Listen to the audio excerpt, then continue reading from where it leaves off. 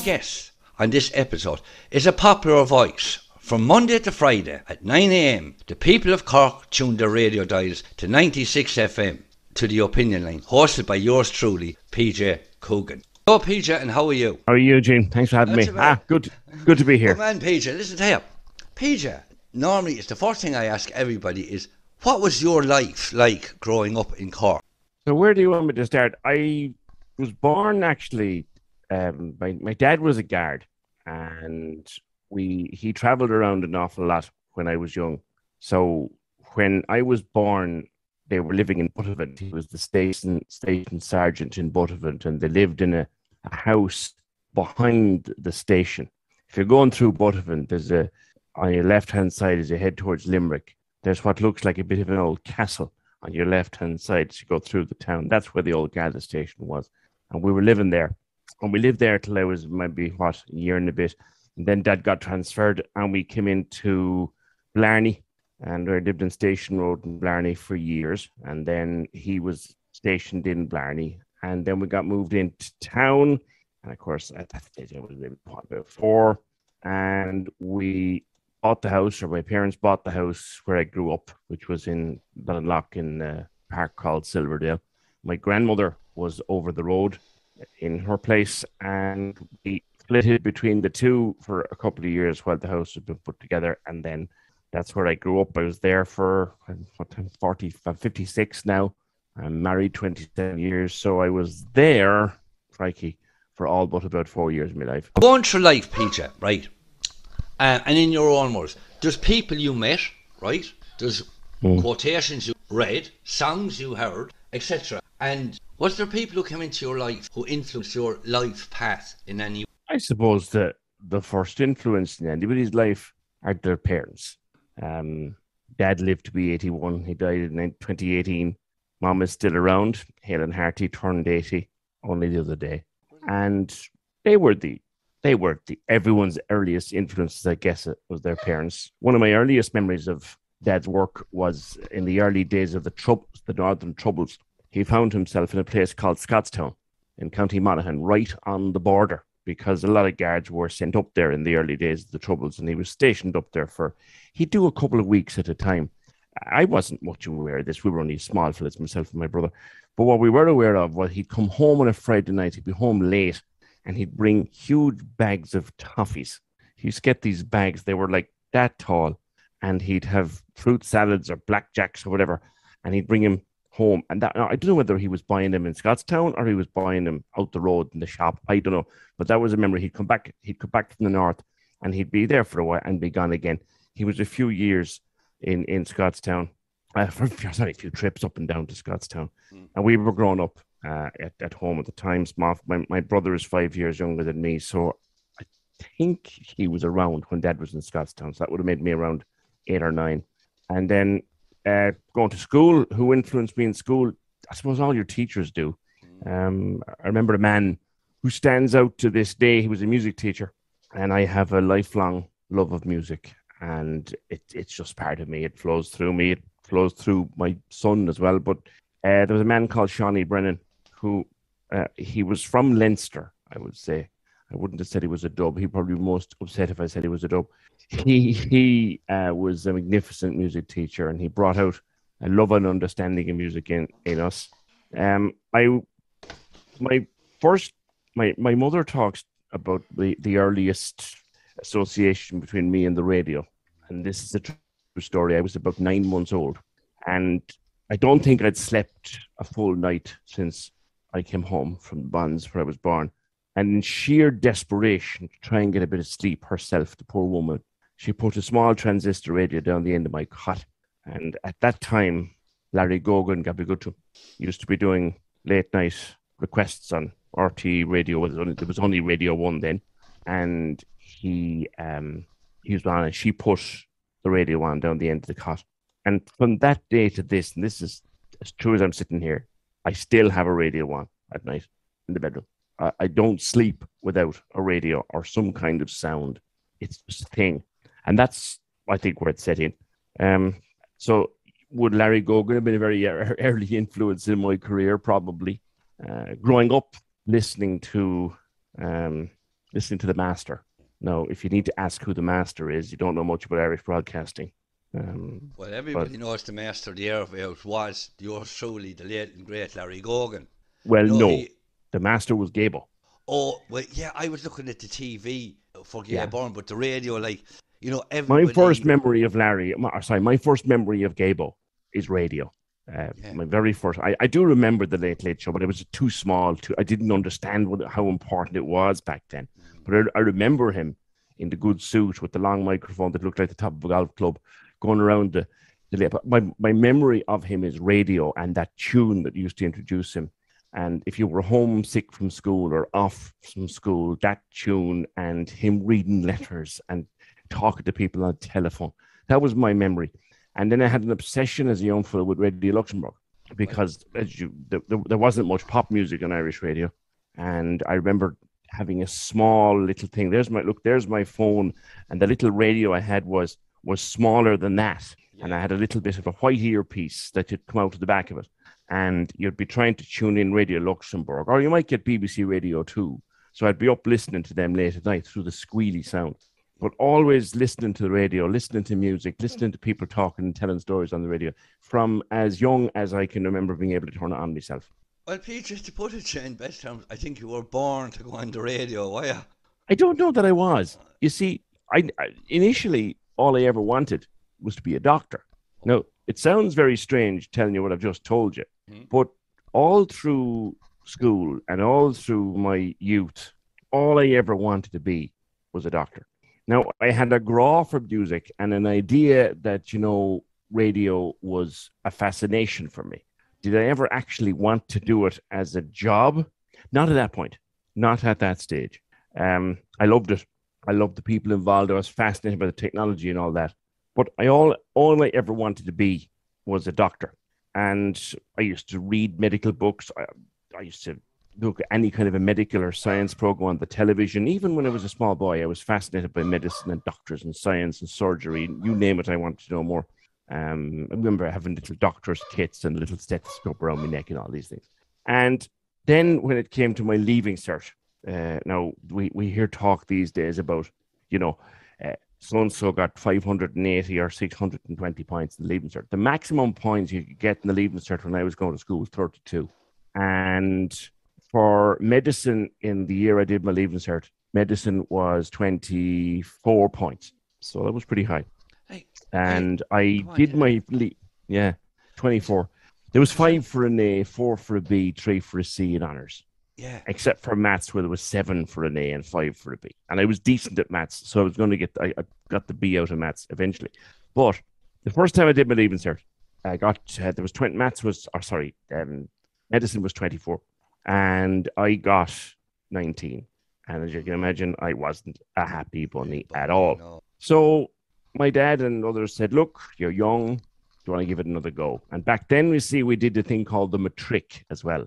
So the matric was an entrance exam to college. So you could combine the two and make the best score.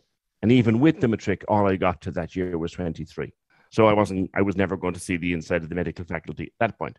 So I said, started I was young, and I went back and did my leaving cert again. I can't remember if I actually attended much the second. I did actually attend it. But this time, didn't I get my 24 points? And UCC put it up to 25. Now, 1 point back then is the equivalent of 150 points or more these days. So you can imagine I was caught a second time. So what I did then was my second choice had been science, kind of logical one. So I took that and I went into science. Did first year, didn't do so hot on the exams. So I decided to repeat the year, and you could repeat exams only. So I did. And in the middle of that, I discovered the radio. There was a small, tiny little radio station, ran out of a caravan out in Toker called Radio Caroline. And it was run by a fella called Mickey Daly, who called himself Dave the Rock Hammond on the air. And I went out there was it Saturday? It was. I cycled out there one Saturday morning, and I knocked on the door of the house. Little small house out. The house isn't even there anymore now. There's a veterinary clinic where the house once stood. And little fella opened the door, and he was wearing, to all extent, he'd spots. He'd a very bad moustache, and he had what they call a wife beater top on him. And I said, I'm here to see Dave Hammond. Oh, you have to make an appointment. Like, right, in your hands own house. And the young fellow who answered the door, to this day, Eugene, is my dearest friend in broadcasting, Ken Tobin. Oh, yeah, lovely fella, Of isn't he? C103. So Ken opened that door to me that day. And then I went in and I said, I want to do a bit of radio kind of thing.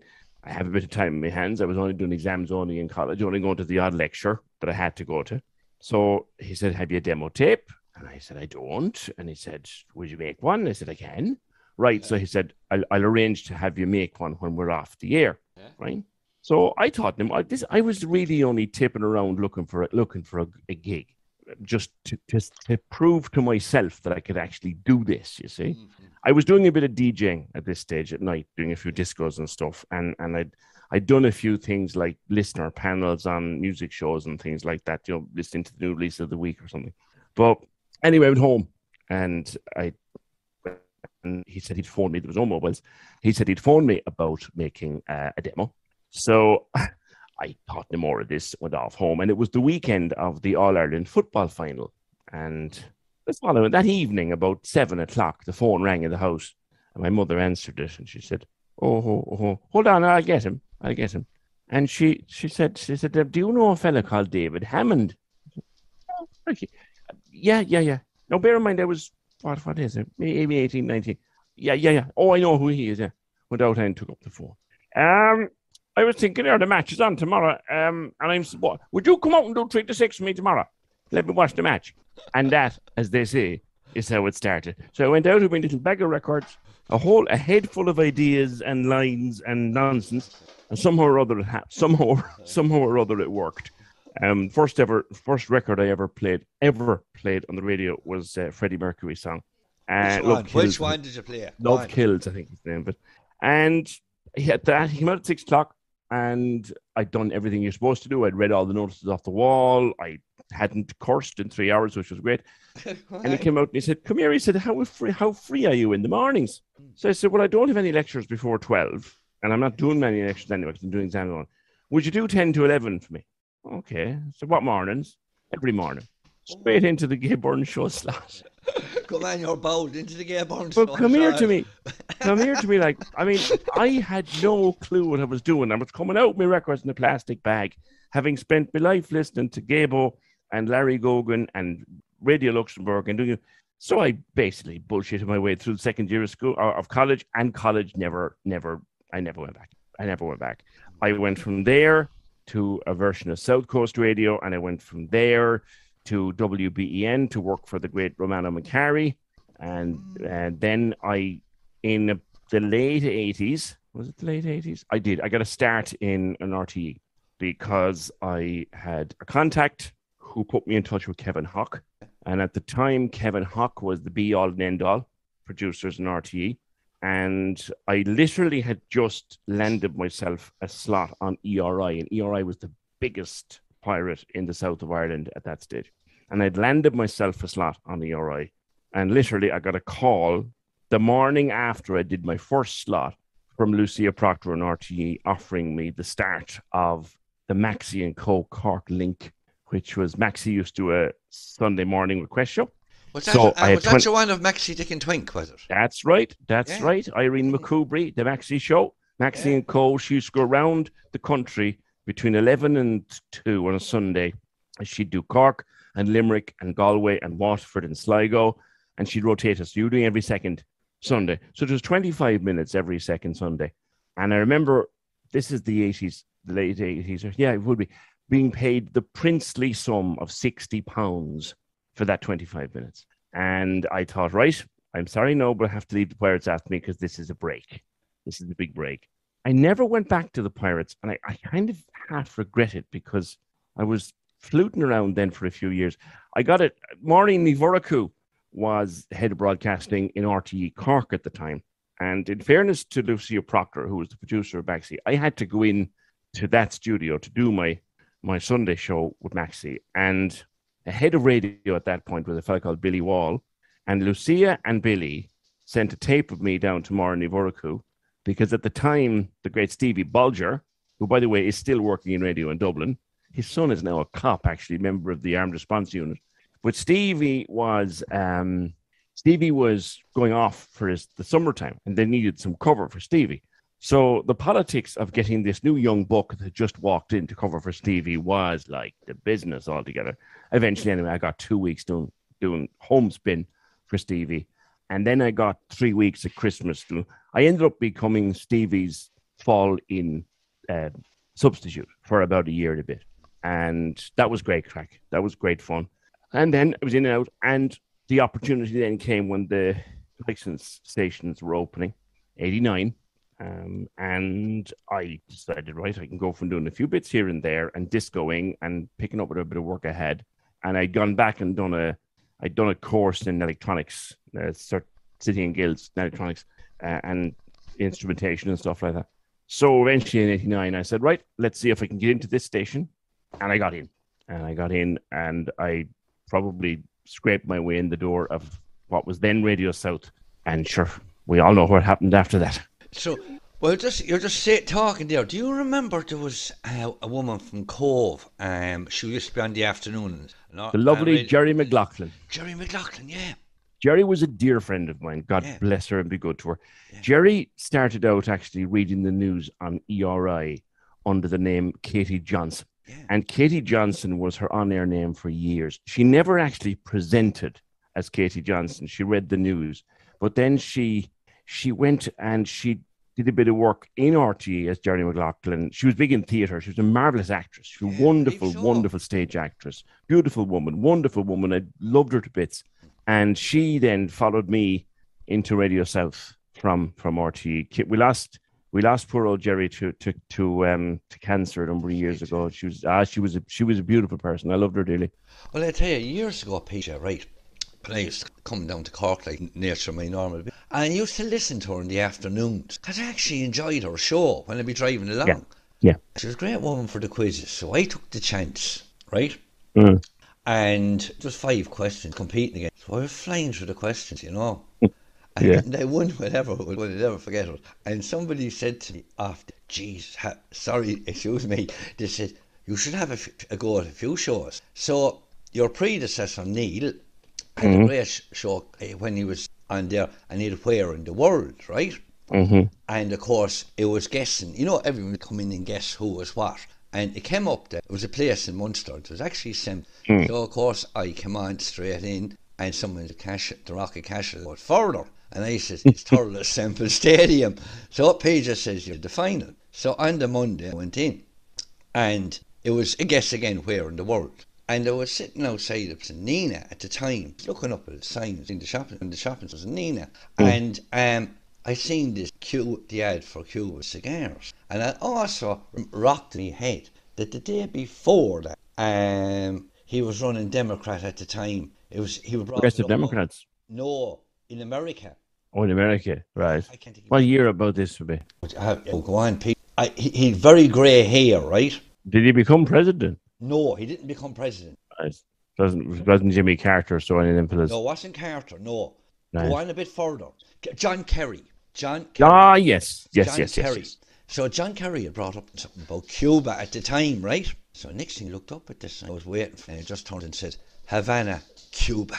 Well, Neil was there, and he says, oh, typical Tipperary man. You take everything off us, don't you? You take Munster finals, you take you give us no chance. Now you want to come down and take what holidays we have to give to the Cork people. Laughing, you know. All I could do was laugh at Neil, like, you know what I mean? And about a while later, I met him after, and I said to him, God, he said, you can't come back on again now because you took too much of us the last time. It was a Where in the World competition, but he was a gas man. Right. He's a gas man, Neil is a gas man. What, like, PJ, outside of that, it's one question. PJ, a time will come in your life, in my life, when we will pass on to another. Now, wherever that world may be, right? But when we get there, you say, when you get behind the decks in that place, who would you like to give a shout out to now? Outside of your nearest and dearest, is there anyone particular you say, look, come on up to the bikes, come on up to the decks, and we'll do a show together? Is there anyone? Well, I mean, if there was anyone I could choose to do a show with, to have the honor in the next life, to the honor and privilege of doing a show with, it would be the master. It would be Gabo himself. To outside of the very, I guess, small, how would you put it, very small community that is Irish broadcasting, I think as a studio guest, if I could pick a studio guest, I'd bring Elvis Presley in with a guitar, because when he sat down and strummed the guitar and he just sang with no mics, no orchestra, no Jordanaires, no nothing, the guy was just the best. And if I could have a studio guest to do a couple of songs for a show, Elvis Presley and an acoustic guitar, give me an hour and I'd make a great program. Now, I tell you this much, PJ. You weren't expecting that, were you? What? You weren't expecting that. Well, PJ, I wasn't expecting it, but I'm actually delighted. You know what I mean? I hope the viewers who are looking into this get an insight into the man, P.J. Coogan. Because really and truly, PJ, and I'll be honest about it, I've listened to you, and I know I'd be coming down from Tipperary, and I can't really pick it up till I get to Fermoy. But unless he can push it out that bit further, I hope he can. Because to me, it's a very good show, right? And I remember a show you came on and you spoke about, you were a very advocate of know your own, is it? Know my own. Yeah, I tell you the story behind that. I have no personal connection to adoption that ever was. But I developed an interest in it through just a number of friends of mine. And being able to organize things like press and media, one particularly good friend of mine was organizing a public meeting in Cork. And she asked me for some help with that public meeting. And I organized it. And that was for a group in Dublin called Adoption Ireland. So again, no connection, just a fascination with the way that people who are have to go looking for their other halves, or looking for their parents, or looking for their background and all this. And my friend, who happened to be about the best in the business at searching and reunifying families, doesn't do it anymore, so I won't mention her name. But she taught me everything I knew about it, and I got a huge interest, and I developed a knowledge of the law and understanding. I just became nerdy about it, if you like. And then I discovered I had one or two friends, everyday friends that I knew who were connected to adoption. So in 2003, if the year is correct in my mind, Mary Hannafin was the minister. And actually, a thirless woman. Well, now she was, right? Mm-hmm. And she brought up the heads of a bill, draft legislation in 2003. And I should tell you, in searching for relatives and parents in adoption, everything that we would use is all legal. You just access public records, birth certs, marriage certs, death certs, baptismal certs. You can access it's all there in the public record. And many of us I learned the very basics. Some of my friends are brilliant to find all of this material by using the public record. And then you would just do little things like you'd write to postmistresses in post offices, and you'd ring people, say, come here, was there a woman there? And you'd eventually put all the information together, and you'd get a name, and you might get an address, and you might even get a phone call. You would then stop, because you didn't just... Anyway, that's a long way around. In 2003, Mary Hannafin produced the heads of a bill, which effectively would make that illegal, that practice. Now, I don't know whether she did it deliberately or whether she didn't see the implication. Yeah. And 2003, she produces the heads of the bill, which would have made all the common practices of tracing and reunification illegal. You'd have had to go through very strict channels, which of course you'd get nothing, because they were the very channels that people were trying to avoid anyway, because they'd tell you nothing. Going through your own adoption agency, you'd get nothing off them ever. So anyway, a number of people put their heads up in Cork and said, no, sorry, we're not putting up with that. And Know My Own was formed. Know My Own was formed after a series of public meetings. And again, I went to the public meeting, to the formation of the public meeting, and I said, look, if there's anything I can do media-wise, I'm at your service. And from that day to this, Know My Own remains in existence. I remain a very distant sort of consultant type member if ever they need media advice. But that's That's the connection. I've gone so far down the rabbit hole now that I don't even know the question you asked me in the first place. Oh, the Know My Own group. That was it. It was formed, and a fella called Oliver Kane. Then he was the guy who came up with the name, and it was it's still going. It's still going. Well, PJ, all I can say to you, you've been a lovely guest, and I tell you, to be honest about it, I didn't expect for a man who's so quiet in himself, right? I was really surprised that you just let it pour, right? Oh, well, I'm a storyteller, you see. That's what I do. And well, there's no more I can say. Only say thank you very much, PJ, for coming in. Good pleasure. Thanks for having me. Or joining me on Cork Matters. And I hope that both my viewers and, of course, those who will be listening to it also on the podcast will enjoy the silver voice, to see the face behind the silver voice of Mr. P.J. Coogan. For the best access solutions for independent living, choose Abbey Mobility, 18, Acorn Business Campus, Marne Industrial Park, Blackrock, Cork.